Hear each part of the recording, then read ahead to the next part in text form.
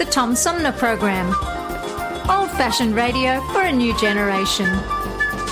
Oh, it's always a pleasure to be with you, Tom. You know that. Yay, Tom! I love it in Flint! You're very astute, Tom.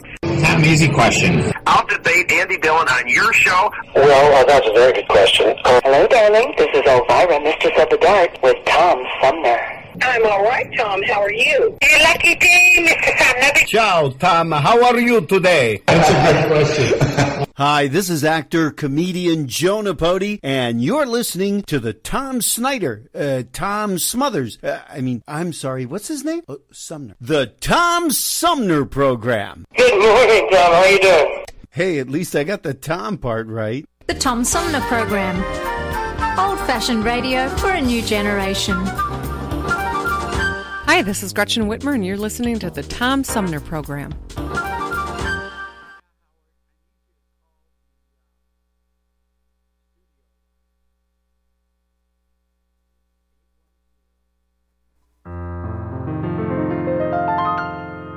Now, when a virus comes along that's spreading like a plague, and POTUS and his lackeys have been nothing if not vague, well then you've got to trust the CDC and listen well, unless you want to bid our free society farewell. There is a super bad, transmittable, contagious, awful virus, and if we don't act quick and social distance, it will mire us in a stretch of quarantine that lasts until July. A super bad, transmittable, contagious, awful virus. And if you got a better cough in your arm, and if you got a better... Now, back in 1918, influenza had its run, but half the docs were busy overseas with World War I. Today we have mass media and scientists to say, if you don't want this virus, well then stay 6 feet away. It's super damn important that we practice isolation, because we are asymptomatic while it's in incubation. We'll overwhelm our hospitals if there's not mitigation. It's super damn important that we practice isolation. If we don't do it, then we're all gonna die. If we don't do it, then we're all gonna die. And so I hope at last you'll take this lesson here to heart, cause it's already scary and we're only at the start. If you get bored, just think of the immunocompromised, who can't go much of anywhere unless it's sterilized. Oh, super bad, transmittable, contagious, awful virus. If we don't act quick and social distance, it will mire us in a stretch of quarantine that lasts until July. A super bad, transmittable, super bad, transmittable, contagious, awful virus. Super bad, transmittable, contagious, awful virus.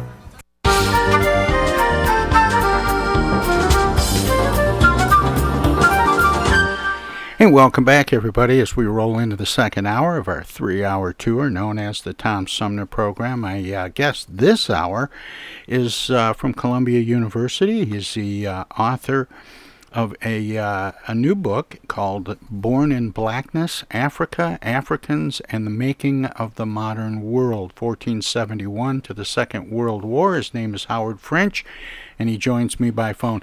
Hi, Howard. Welcome to the show. Good morning. It's good to be with you. Hey, it's great to get connected. Howard, I want to ask about what's significant about this particular time frame, 1471 to the Second World War. What made that the starting and ending point for what you wanted to focus on in this book? Well, so the starting point is that I have reframed the beginning of the age of exploration as we understand that term. And understanding, I think, will be familiar to most of us from our grade school or secondary education at a minimum, is that the modern age begins when a couple of exploratory feats occur from Iberians.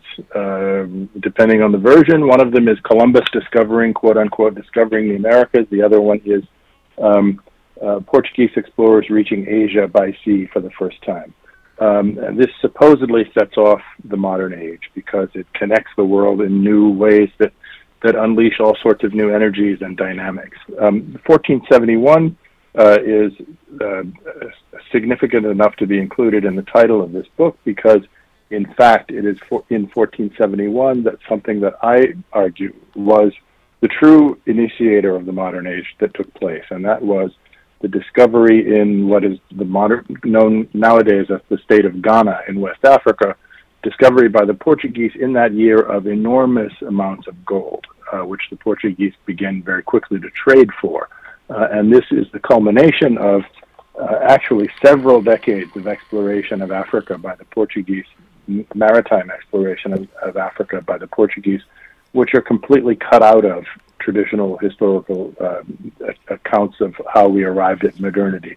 In most of these accounts, Africa is described as merely an obstacle that needs to be sort of circumnavigated in order to get to Asia, and we, meaning Westerners, discover the Americas by accident. In fact, beginning in the early 15th century, meaning in the early 1400s, a Portuguese prince named Henry, who we later came to know as Henry the Navigator, was obsessed with finding a maritime route to the underbelly of West Africa, where it was known, for reasons I'd be happy to get into, that the world's greatest store in wealth in the form of gold was known to exist. Okay, so that's the first piece of your question, the early date. The second date is because the Second World War is sort of the high water mark of the final great migration of Africans that marks, I think, in the most profound of ways, the modern age. So the first great migration of Africans is a familiar one, the transatlantic slave trade, when 12.5 million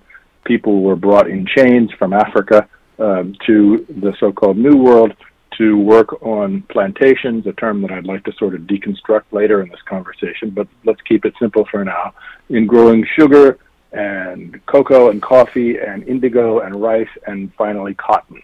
Okay, in 1804, on the island of Hispaniola, an uprising by enslaved peoples defeated France after having previously defeated Spain and England, the three greatest imperial powers of the age. Enslaved people beat all three of them. And the defeat of France in 1804 at the culmination of this Haitian Revolution cost France so dearly that France had to sell the Louisiana Purchase to the Jefferson administration. And this opens up the vast interior of the United States. It gives to the young United States all or part of 15 states. And most importantly, it opens up the Mississippi River Valley to commerce, but especially to cultivation of cotton. And cotton becomes, I think, the second most important engine of modernity after sugar, in that it is the most important economic product of the United States through the first half of the 19th century, by far the United States' greatest export, and it is the sine qua non ingredient of the Industrial Revolution, because the Industrial Revolution, which begins in England, is based on the manufacture of textiles, cotton textiles, and the cotton was sourced from this slave labor. So why the Second World War? Around the time of the Second World War, a variety of innovations take place in machines that are able to pick cotton, and because cotton is now able to be picked much more efficiently by machines than by human beings, and formerly by slaves, enslaved African Americans, the South stops trying to retain its black population and keep them in peonage in sharecropping arrangements throughout the cotton growing areas, and African Americans begin to migrate all over the country, most famously to Chicago, but in fact to every corner of the United States. And so this is the third of three great migrations. First from West Africa to the Americas, secondly from the Old South, meaning Virginia, North Carolina, South Carolina, Georgia, to the Mississippi River Valley, and then finally from the Mississippi River Valley in this final migration to Chicago, to Los Angeles, to Boston, to Washington, et cetera, et cetera. I want to go back and talk about gold. How was it learned that gold was in that part of Africa in abundance? And I want to ask a couple of things about that and how you want to approach it, Howard, is completely up to you. But was gold kind of the original precious metal? What gave it value? And did it have the same value to the people who went there looking for it as the people who were already there? So gold has been the most widely accepted and prized store of value in human history, almost in every part of the world at some point or another. Wherever it has existed or been found to be traded, gold has been prized. And the reasons for that are in some way, to some degree, speculative, but one of them is that gold doesn't tarnish. It's an inert metal. It doesn't tarnish, it doesn't rust, etc. And so that gold also has this luster to it when it is pure enough. And finally, it's highly malleable, and therefore it can be made into jewelry and to other sort of objects of sort of luxurious design. I said finally, there's one more piece to it. Gold is relatively rare among metals. And so if you combine all of these things, this made gold over the ages almost everywhere in the world to be a precious item. Why did the Europeans come to see West Africa as a storehouse, as a sort of unimaginably rich storehouse of gold? Starts out prior to the century of Henry the Navigator, in other words, the 14th century. In the early 14th century, in the year 1324 to be precise, the king of a large empire in West Africa known as Mali set out on a pilgrimage to the Middle East, first to Cairo and then to Mecca. This was a Muslim ruler in this age, in the 14th century. And he traveled by camelback 3,500 miles from his capital to Cairo with an enormous procession bearing 18 tons of gold. No one had ever seen anything like that quantity of gold ever in the possession of a single individual. And here shows up in Cairo this king from West Africa with 18 tons of gold in his bags. And this ruler's name is Mansa Musa. He figures on the cover of my book. And he begins to dispense gold in acts of patronage, extraordinarily in a profligate way, meaning very generously, everywhere he goes, to people high and low. And so this creates a legend. And legend is a tricky word. It might connote for some people myth, but the news of Mansa Musa and his wealth then spreads quickly into Europe. First of all, he gave out so much gold that the price of gold in Middle Eastern markets collapsed for 10 years. Nobody had ever seen so much gold on the markets before. Word spreads to Europe that there's this African ruler that is in possession of such fantastic amounts of gold, and map makers begin to try to, based on little bits of information from people who had traveled into the Sahara, begin to try to piece together a picture of where he exists. And the most famous of the maps that resulted from this is called the Catalan Atlas, which is in the design of my book's cover.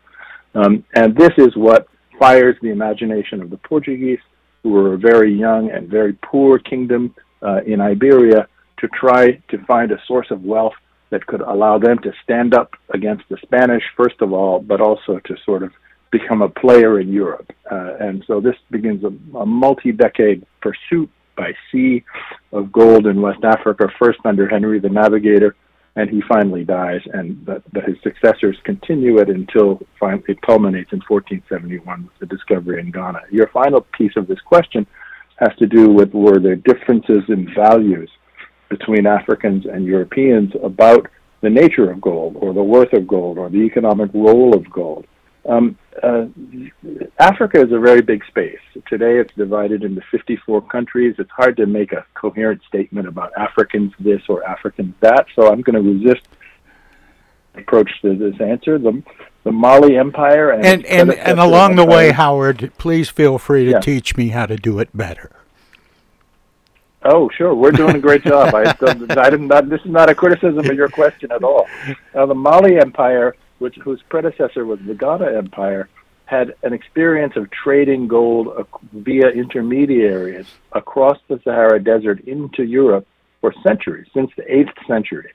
So we're talking about the 14th century when this map gets created.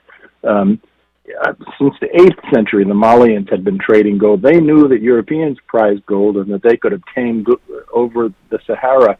They could obtain goods from Europe via their gold wealth. But in other parts of Africa, places that were more isolated from global currents, such as Ghana, where the Portuguese discovered gold in 1471, they had not previously really been connected in any direct way with another continent in trade.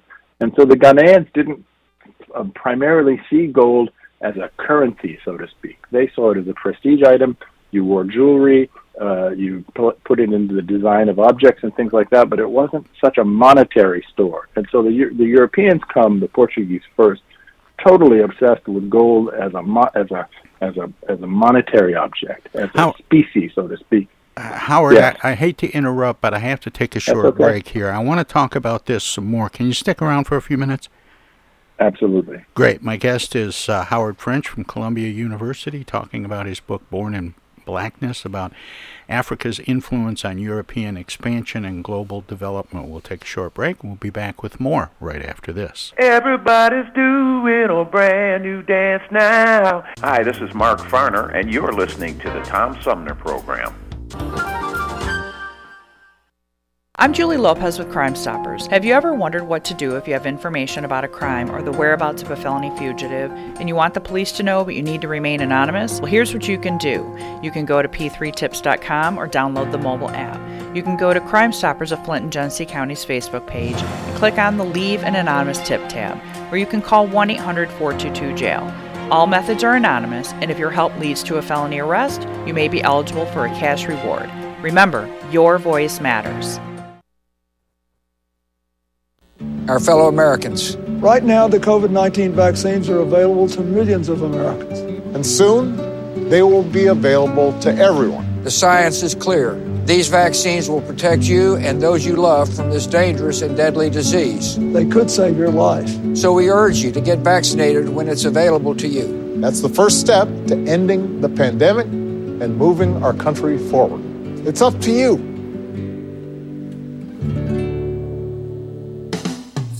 Do you ever feel like you need an attitude adjustment? Are you wishing there was a magic pill or a new app for your mobile device? Why don't you try Live Local Music? Music can make you dance, bring back fond memories, inspire you to be more creative, whether you attend a child's school concert or recital, go to a local symphony concert, visit local bars and restaurants that feature dance music, sing-along piano, or jazz and blues. Music could be just what you're looking for. Supporting live local music is more than a way to support your local artists and economy. It's a great way to improve your own quality of life. Support live local music. This message is brought to you from the Tom Sumner Show. Oh, yeah. Say, objection. I object. I object to that, Your Honor. Oh, hi, Mom. What's up? Dana, what are you doing? Oh, just Attorney General stuff. Listen, I have a legal question. What is it, Mom? I just got a call from the water company. Apparently, your father has not been paying the bill. I guess they're going to turn the water off because we owe more than $1,000 now. Can you believe it? Actually, I can't. So listen, we just have to send them $200 in Edible Arrangements gift cards, and that will keep the water on. Now, here's the legal question. What is the website for Edible Arrangements? Mom, it's an imposter scam. Imposter scam. Is that .com or .edu? No, the call was a scam. Scammers will pretend to be a government agency or a utility company or someone else you might do business with. A big red flag is if they tell you that you can pay them using gift cards. So when in doubt, ask for the information to be sent to you in writing. And never give a caller or someone you don't know your personal information or your money. If you do suspect an imposter scam, report it to my office at mi.gov/agcomplaints. Okay, all right. And Dana, where do I file a complaint that my daughter hasn't visited in over a month? Does your office have a website for that? Okay, Mom, I'm hanging up now. I'm Michigan Attorney General Dana Nessel. Visit mi.gov/agcomplaints for your connection to consumer protection.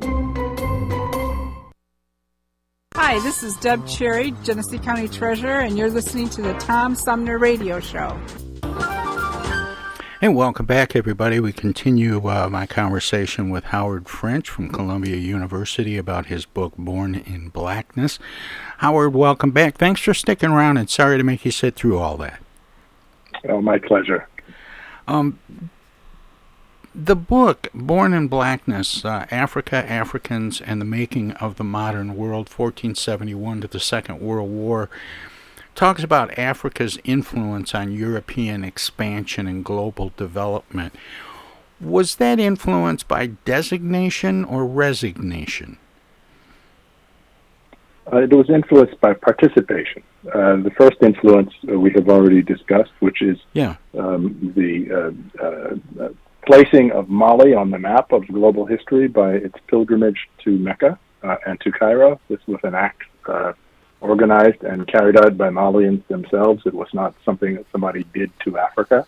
The second act that I would enter into this category of commission or participation was, even though it is a brutal one that involves the exploitation of Africa, involves the labor expropriated oftentimes violently from Africa to be put to use by Europeans in the growing of commodities. And the growing of these commodities truly changed the world economy in profound ways, and I think, and argue in the book, constituted the most important reason why Western Europe and subsequently the United States diverged from the rest of the world in terms of wealth and power.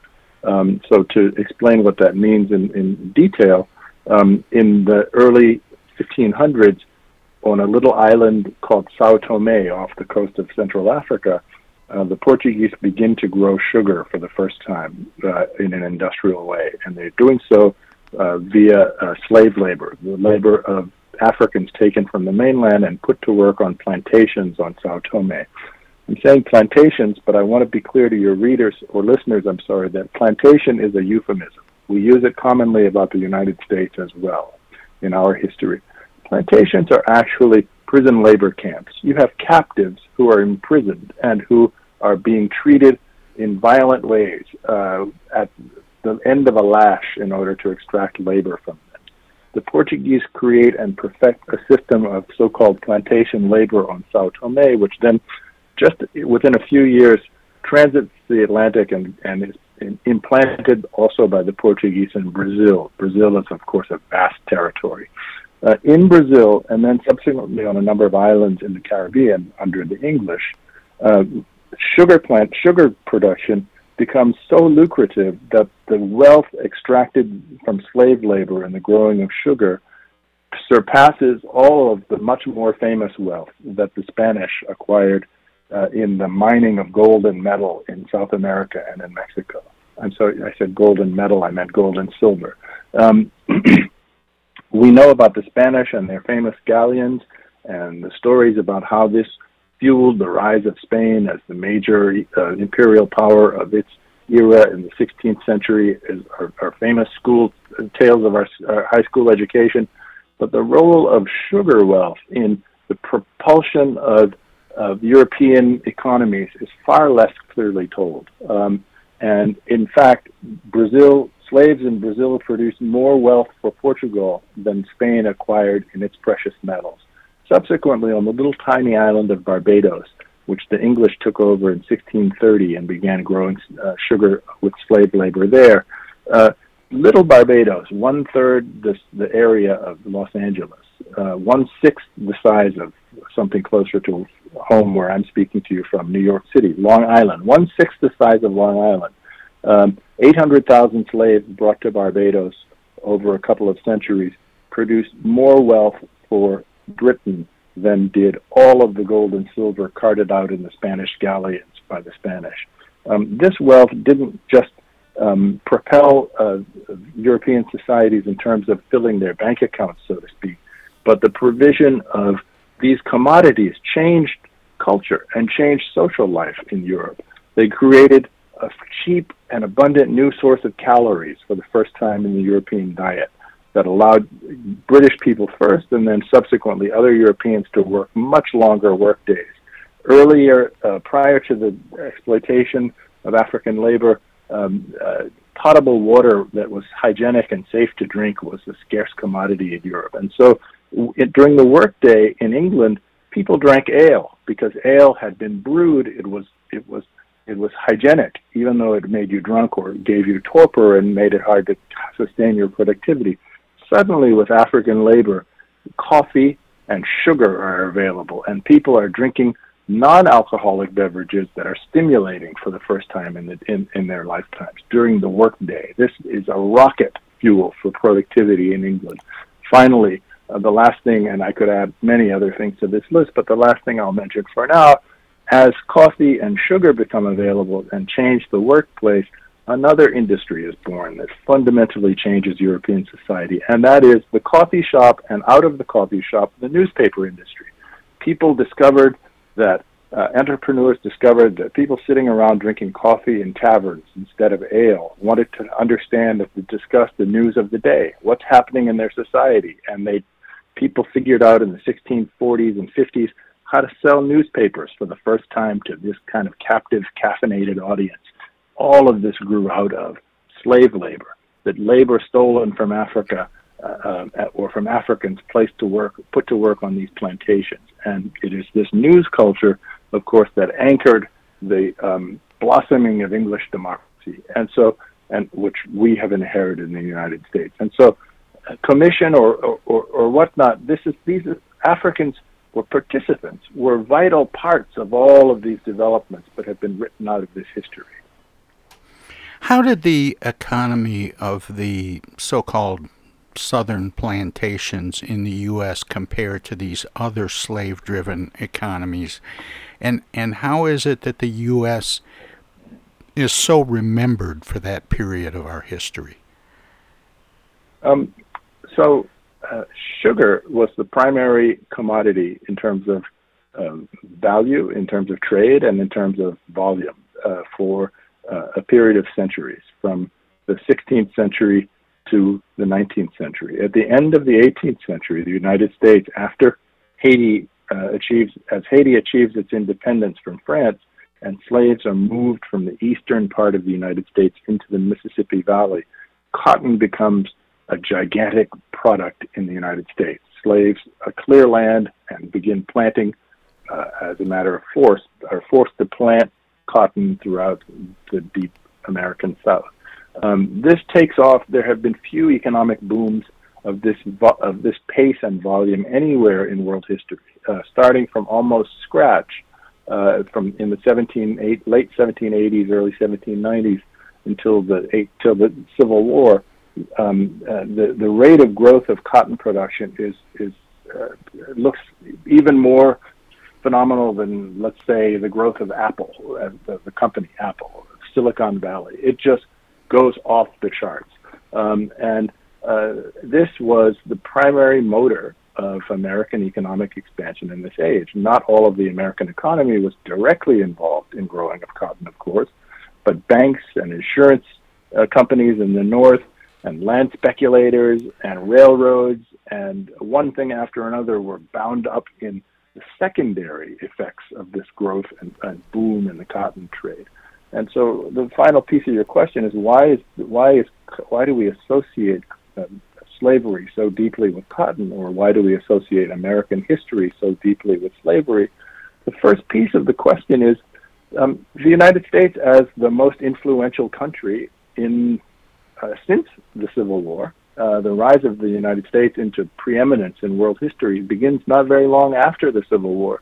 Because of that, what happens in America is going to be a big part of the world story, no matter what corner of the world you find yourself in. And if you are an American, it is very tempting, it is very easy to believe that the only things that matter in the world are the things that happen in your country.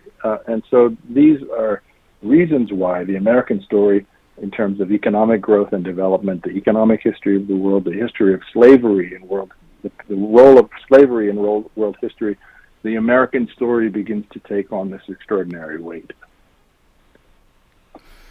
And how is it that that Europeans were able to establish and maintain dominance. Dominance in what sense do you mean? Well, I mean, we're talking about part of your book talks about Africa's influence on European expansion. Why is Europe able to expand and in many cases dominate in the regions that they expand to? Well, Europe becomes rich. Europe diverges, a verb that I used earlier in our conversation, from other centers of world civilization that had long records of being wealthier and more powerful than Europe. So who am I talking about? For many centuries prior to the modern age, East Asia and Southern Asia, meaning mostly China and India, had been far wealthier than Europe. For long strings of centuries, the Islamic world excelled in economic performance and scientific endeavor and in other areas far beyond Europe. So what caused the divergence? How did Europe begin to split off and separate itself or put distance between itself in terms of its performance in wealth and power from these other parts of the world? My book makes the argument that slavery is overwhelmingly the most important answer. Those other parts of the world did not expropriate the labor of another entire continent and put that labor to work for its benefit in the way that Europeans did, using African labor in the New World to grow commodities on its behalf. And so this is the most important reason. I'll give you one more little piece to the answer. I use the term the West in my book quite a lot, and this term the West is something that crops up in ordinary conversation in the United States and everywhere in the world without people really thinking terribly deeply about what do we mean by the West. I want to give a functional definition here to what the West means. Yeah, please. As I understand and use the term, the West means a kind of condominium, a kind of alliance, a kind of deep relationship, integration between North America, and especially Anglophone North America, and Western Europe. And I will argue that it is African labor that didn't just produce all these commodities, but made the creation of the West possible. How could that be, right? Here's the answer. Up until 1820, 4 times as many people were brought across the Atlantic to the New World from Africa than from Europe. Let me pause and repeat that. Until 1820, 4 times more Africans were brought to the New World than Europeans. It was those Africans who were almost entirely enslaved who cleared the lands, who dug the ditches and canals, who leveled roads, who created irrigation, who planted crops, who harvested crops, etc., etc. It was this African labor which made the New World viable for Europe prior to the independence of any New World countries. And so it was this African participation which was the glue that bound the West together and allowed the prospect of new wealth creation that didn't just make Europe wealthy, but also made, eventually, of course, America wealthy. You know, you talk about European expansion being done so and benefiting from basically utilizing a labor force from an entire continent. But Africa is a huge continent, as you pointed out earlier, Howard, 54 countries. There are multiple regions that, we hear referred to. One of the most common phrases that I hear is sub-Saharan Africa. Was it the entire continent, or were there parts or regions of Africa that were most used in recruiting labor for the slave trades? Sure. I'd answer the question this way. Of course, when you look at a phenomenon like slavery, one would expect that certain points along the West African coast were more intensely involved in the trade of slaves than others were. And just to use the names of modern African countries to help us situate ourselves geographically, the places that were most heavily involved in the slave trade, where overwhelmingly largest numbers of Africans were sourced from, so to speak, were the countries of Angola, the country of Congo, Nigeria, and Ghana. Okay, so if you just use those four places to kind of do a differential analysis of where slaves come from, my guess is you would arrive at a number of 75-80% of all the slaves across the ocean came from those places. This is a back of the envelope calculation. However, there's another way to look at this. The slave trade over the course of its 4 centuries came to involve literally every part of the continent. I'm talking about the Atlantic slave trade. There have been other slave trades, by the way, involving Africa. The Atlantic slave trade even came to involve East Africa, which geographically would seem to make the least sense because East Africa is so much further away from the Atlantic and from the New World than is West Africa. But the most impressive way or most valuable way of assessing the impact of slavery on Africa, or how widely slavery may have involved peoples all across the continent, is this. And that is that in the 19th century, the present-day scholars and demographers estimate that Africa's total population for the entire continent, may have been about 100 million people. It is estimated that when one combines the number of slaves brought to the New World who made it there alive and the numbers of slaves who died in the process and never even made it aboard a ship, that this amounts to about 20 million people. 20 million people from Africa died as a result of Europeans seeking to trade for slaves in Africa. So if you take and the peak of that mortality, as with the peak of the volume of slaves that were being traded across the Atlantic, was also in the late 18th century or early 19th century. So here's what that leads us to. Out of 100 million people, not all 20 million of them died at one time or even in one century, but a very large volume of them did. And so this gives you a sense of the way Africa was impacted by the slave trade. 100 million people, total population from Africa, meaning from Egypt to South Africa, from Kenya to Senegal. And over the course of essentially 2 centuries, because that's when the overwhelming bulk of the slave trade took place, 20 million people died from the continent because of the effects of slavery. So that's 1 out of 5 Africans. Wow. When you coined the phrase for the title of the book, Born in Blackness, what do you mean by that, Howard? I mean 2 things by that. I'm going to use the word art or artist in a moment, and I want to apologize to the readers. I don't mean to suggest that I'm an artist, but I do want to say that artists very often don't like people to ask what their painting means or how to interpret their novel. So in some sense, this is what this question involves. But I'm going to meet you halfway and say that I think Born in Blackness offers up 2 immediate interpretations.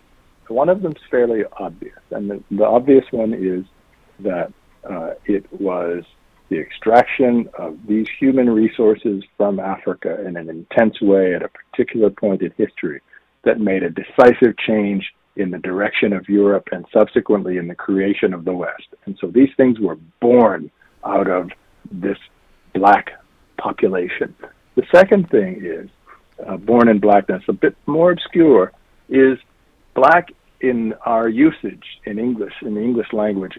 And I'm not speaking here in racial terms. I'm just speaking as an adjective, that things black is associated with horror. I don't mean black people. I mean the color black. And so Born in Blackness also may connote to you that our modernity was born of horror, born of horrific processes. And these horrific processes are the ones that I've just described to you, whereby 1/5 of an entire continent was led to death in the pursuit of economic development for the benefit of others. Howard, why is it important for us to have a better understanding of this particular period of history? Well, there are countless reasons for that. One really immediate reason is that there's a lot of discussion at this moment in American politics, a very often ugly language, about who the real people are, or who the real Americans are, or who made the real contributions to American development and growth. I didn't write this book to participate, certainly not in any direct or conscious way, in a contemporary or ongoing political debate, like as you might hear on cable news. But these debates are ongoing in cable news and in much of our society. And so it is important that we understand, in fact, that as wonderful and as noble as some of the elements of our conventional history are, meaning the fantastic stories of our founding fathers and the wonderful virtues of democracy and all of the devotion to liberty and things like that that we can find in our history. As wonderful as these things are, there are many other things that were enormously important to our emergence and to our wealth and to the nature and course of our history that have been ignored and are much harder to look at because they're painful and they're grim. And so this leads me to the final answer to the question, and that is, to be human means to wonder why you're here and how you got there. That's why we send astronauts into space. That's why we have an incredible telescope out there right now that's going to try to figure out the origins of the universe. You can't be human without wondering these sorts of things, I believe. And so because this aspect of our history is so unexplored, unacknowledged, I think delving into it in the way that I have tried to do, shedding light on the parts of it that have been held in darkness for so long, is a way of helping us all be more human together.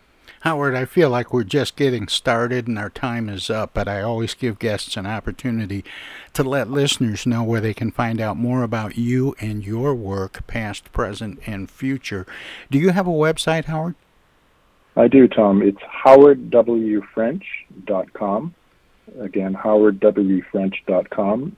And my book's available in all the normal places. If you like to go to bookstores, I love to hear those sorts of stories. Independent bookstores, I think, are an invaluable resource to us as Americans. If you like to buy books online, of course, I won't hold that against you either.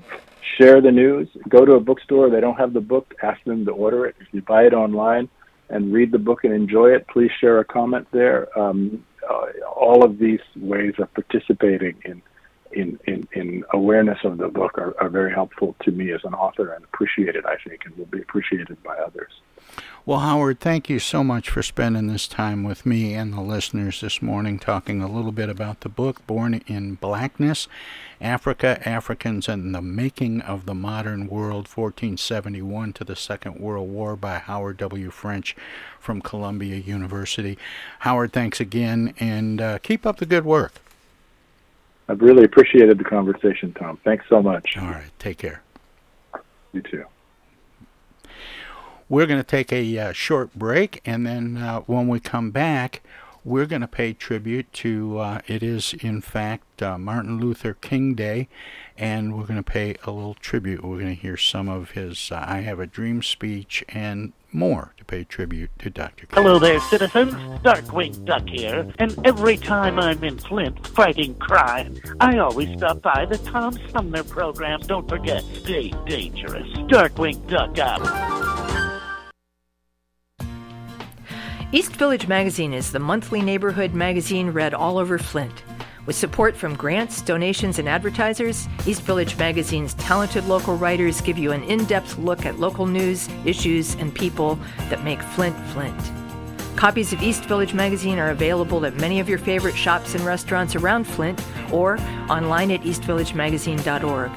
East Village Magazine, community-focused and community-supported.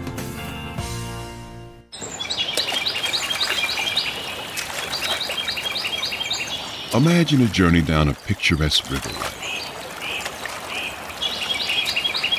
Imagine your Flint River, 142 miles of recreation, natural beauty, and precious resources.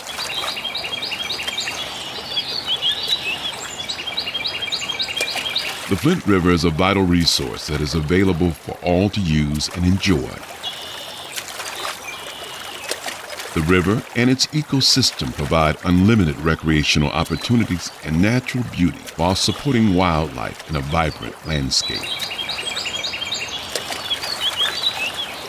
We all have a responsibility to protect and preserve this precious resource. Learn more at flintriver.org or call the Flint River Watershed Coalition at 810-767-6490.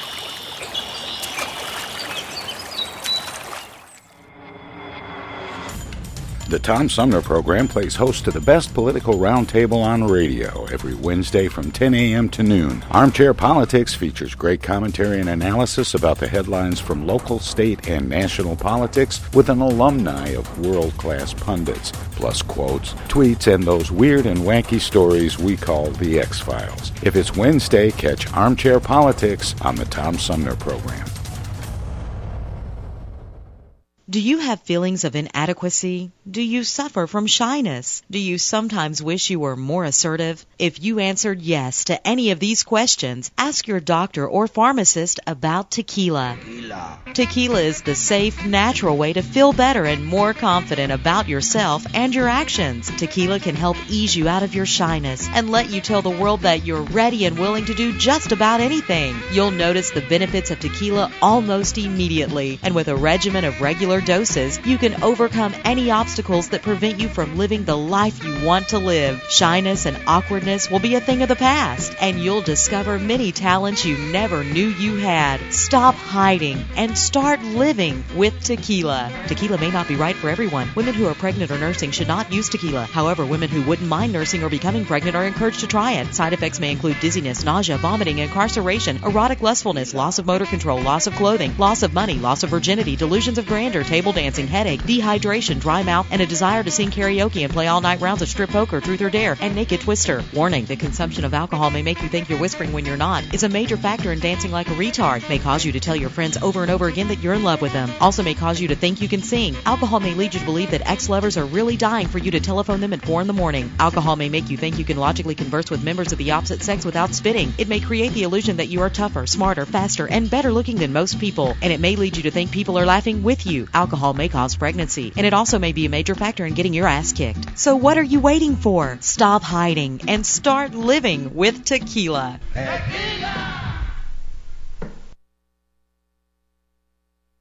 From the Tom Sumner Show.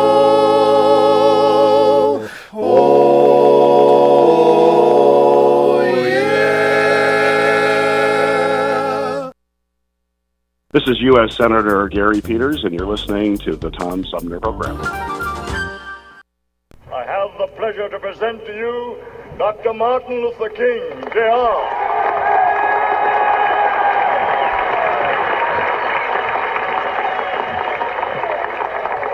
I am happy to join with you today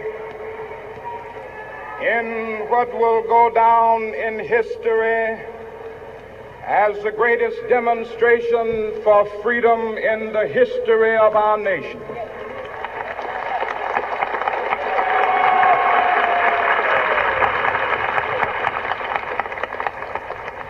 Five score years ago, a great American in whose symbolic shadow we stand today signed the Emancipation Proclamation. This momentous decree came as a great beacon light of hope to millions of Negro slaves who had been seared in the flames of withering injustice. It came as a joyous daybreak to end the long night of their captivity. But 100 years later, the Negro still is not free. 100 years later,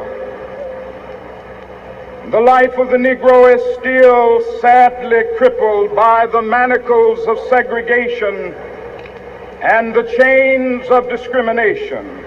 100 years later, the Negro lives on a lonely island of poverty.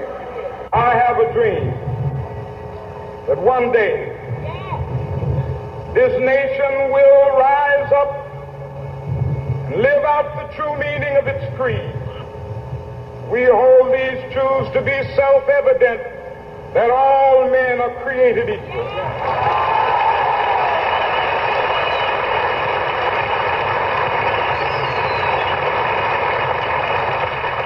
I have a dream that one day on the red hills of Georgia, sons of former slaves and the sons of former slave owners will they be able to sit down together at the table of brotherhood. I have a dream that one day, even the state of Mississippi, a state sweltering with the heat of injustice, sweltering with the heat of oppression, will be transformed into an oasis of freedom and justice. I have a dream. My poor little children will one day live in a nation where they will not be judged by the color of their skin, but by the content of their character. I have a dream today.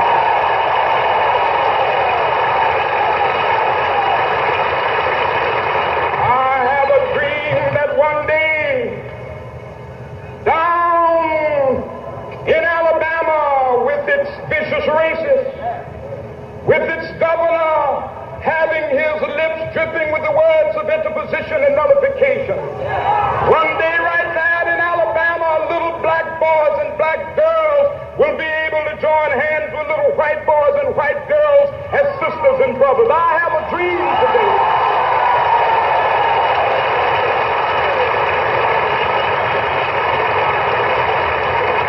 I have a dream that one day every valley shall be exalted, and every hill and mountain shall be made low. The rough places will be made plain, and the crooked places will be made straight, and the glory of the Lord shall be revealed, and all flesh shall see it together. This is our hope. This is the faith that I go back to the South with. With this faith, we will be able to hew out of the mountain of despair a stone of hope. With this faith, we will be able to transform the jangling discords of our nation into a beautiful symphony of brotherhood. With this faith, we will be able to work together, to pray together, to struggle together, to go to jail together, to stand up for freedom together, knowing that we will be free one day.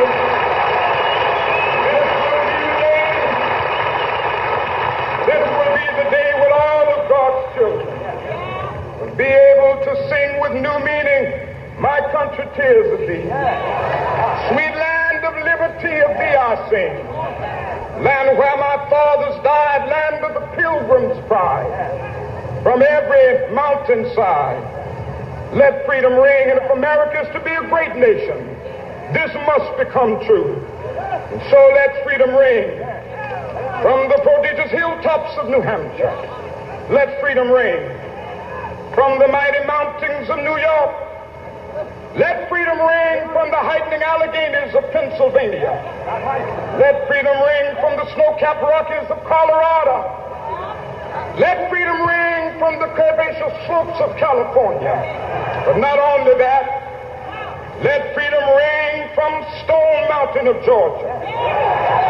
Let freedom ring from Lookout Mountain of Tennessee. Let freedom ring from every hill and molehill of Mississippi, from every mountainside. Let freedom ring when the capital. When we allow freedom ring, when we let it ring from every village and every hamlet, from every state and every city, we will be able to speed up that day when all of God's children, black men and white men, Jews and Gentiles, Protestants and Catholics, will be able to join hands and sing in the words of the old Negro spiritual, free at last, free at last, thank God Almighty, we are free.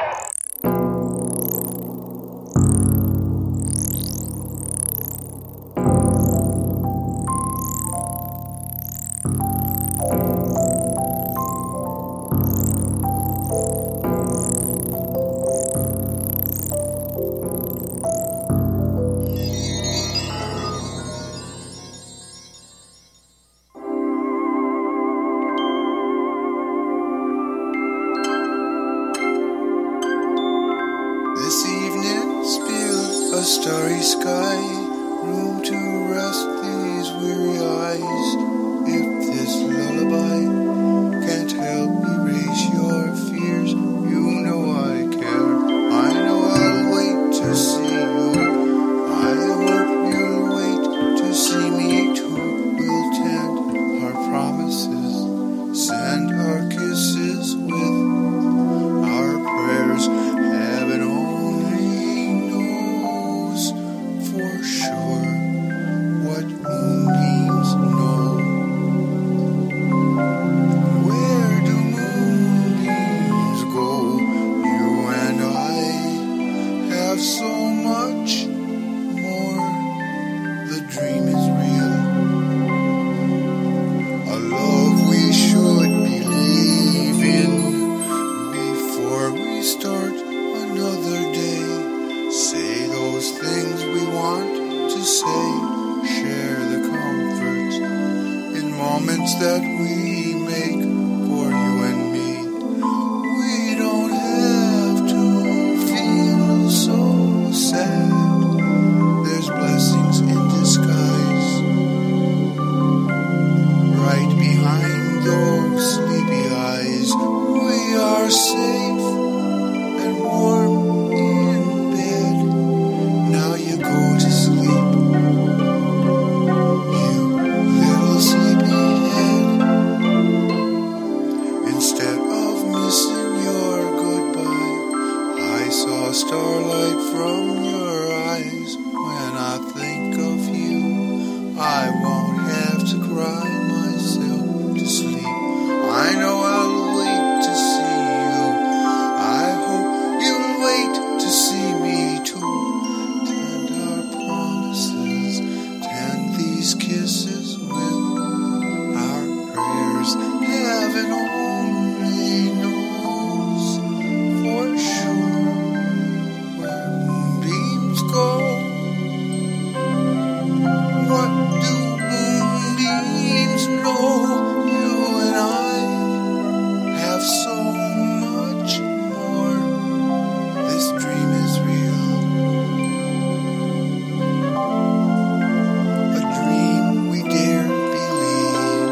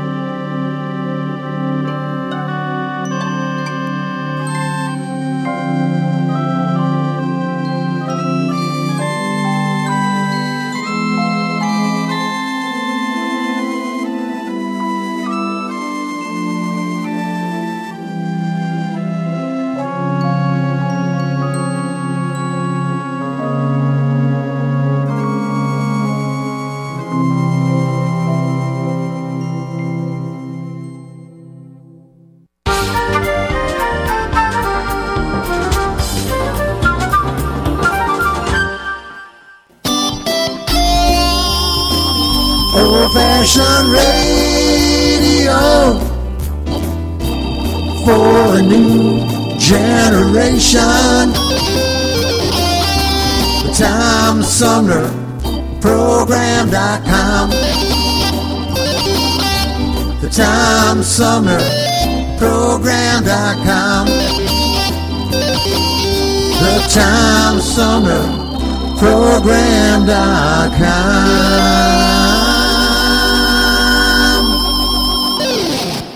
Hi, I'm Alexander Zonjic. Don't touch that dial. You're listening to Tom Sumner.